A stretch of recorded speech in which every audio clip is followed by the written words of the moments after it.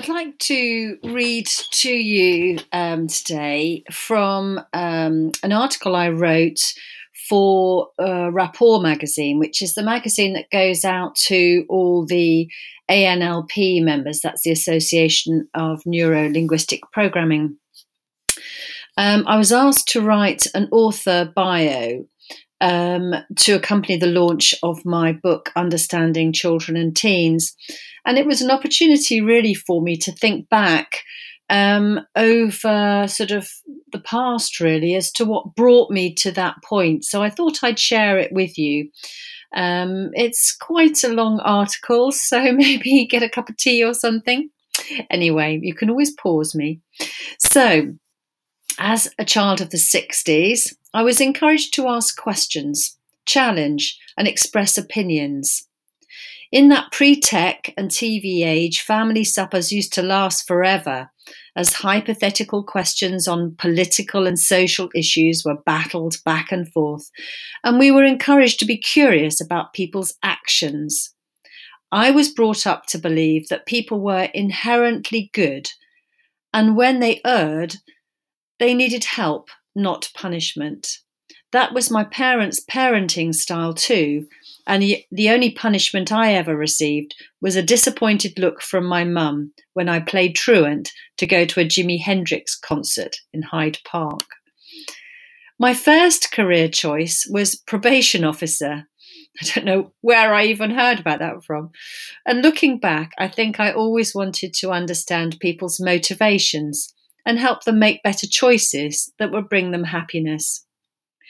After my business studies degree, I joined the market research company Taylor Nelson at a magical time when Dr. Liz Nelson was encouraging companies to explore how personality influenced consumer behaviour.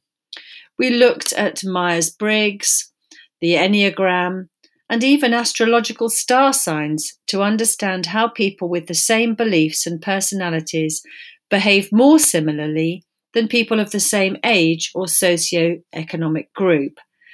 Market research is all about finding patterns and understanding the data. What does it mean, and what shall we do? From there, I joined the Schlachman Group, owned by Bill Schlachman, a motivational psychologist from the US who had worked with Ernest Dichter on the psychology of consumer behaviour. In that boardroom overlooking Lord's Cricket Ground, we learnt psychodrawing, psychodrama, thematic apperception tests, and Rorschach ink blots. We played with using metaphors to reveal unconscious motivations, which we used to help companies develop effective advertising, packaging, words, colours, images, anything that would resonate with consumers. When I set up my own company, I was able to choose my clients and moved into brand licensing research, focusing on children's brands, which for me held more appeal because they were fun, playful, and colourful. Children's minds are so fantastically imaginative and creative, and they are so full of positive possibility, which makes discussions so much fun. I developed my craft. I spent a very happy 20 years playing with children, helping develop all the great children's TV shows, toys and books, and making insightful recommendations to my clients.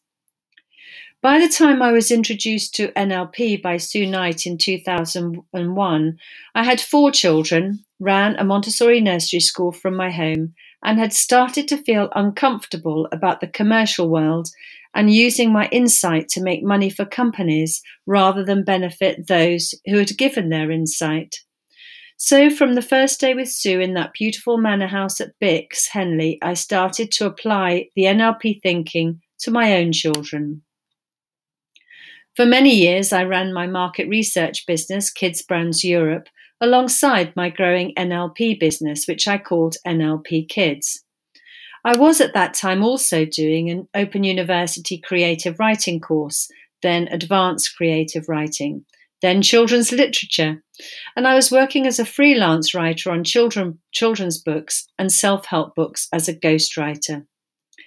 Then, one day at a seminar on publishing run by the OU, I met Katie Roden and asked the question, I'm only a ghostwriter. Would I be able to submit a proposal?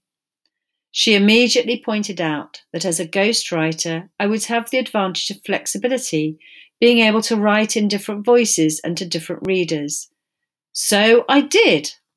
I submitted my proposal for Be a Happier Parent to Hodder and Stoughton that very evening.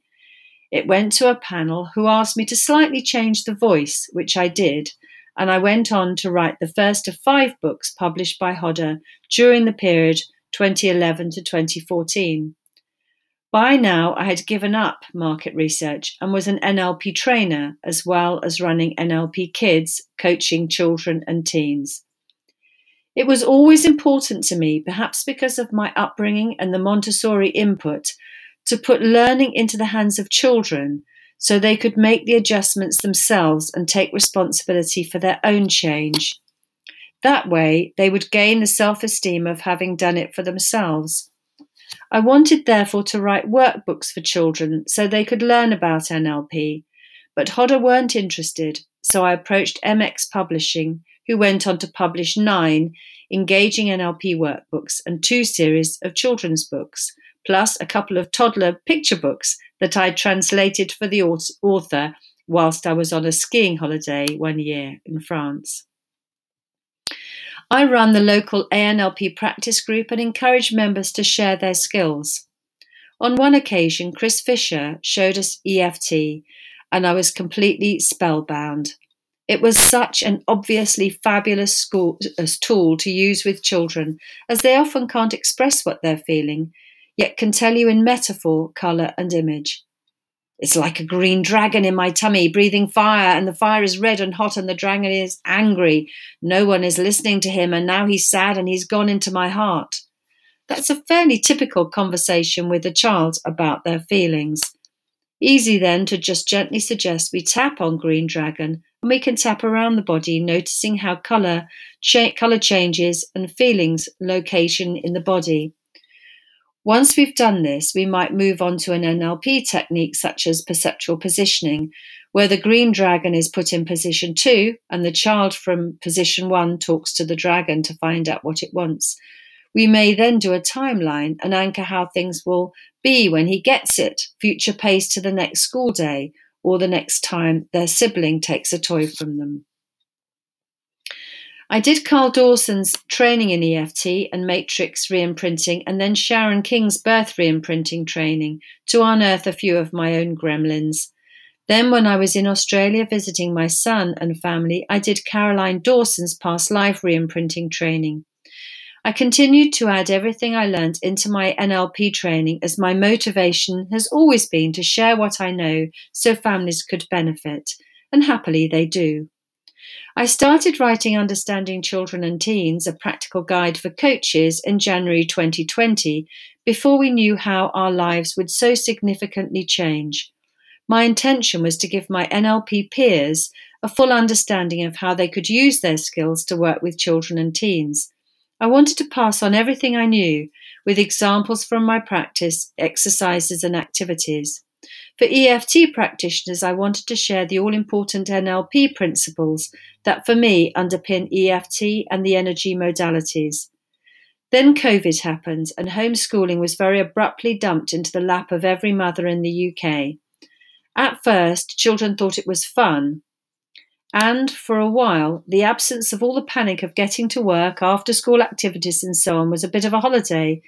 They enjoyed seeing more of mum and dad, and schoolwork was interspersed with bike rides and family activities. However, as we know from the work we do, these situations trigger limiting beliefs. I'm not good enough. I can't do this. I'm not heard. I'm not loved. I'm scared, and so on. The absence of physical access to friends and grandparents made mums feel isolated and children feel trapped. Families needed help. I realised I needed to rewrite my book to include all those who work with children. Parents and teachers needed to know more about how NLP could help make a difference in their life. So the new title became Understanding Children and Teens, a practical guide for parents, teachers and coaches. This book and the one to follow in March, NLP and EFT for Parents, which, by the way, the title has changed to Empower Your Kids, a Coaching Guide for Parents, which I think is a rather better title. I want you to know what I know. Take these skills, combine them with your own inner knowing, your love of children and teens, and your intuition, and underpin it with your desire to make a difference in our crazy world so the next generation does not repeat the mistakes of ours by prioritizing themselves over kindness for others and for our planet. So there you go. You know a bit more about me now and a bit more about my writing, my motivation for writing, my desire to make a difference, and my desire to share what I know with you. So I hope you found this interesting.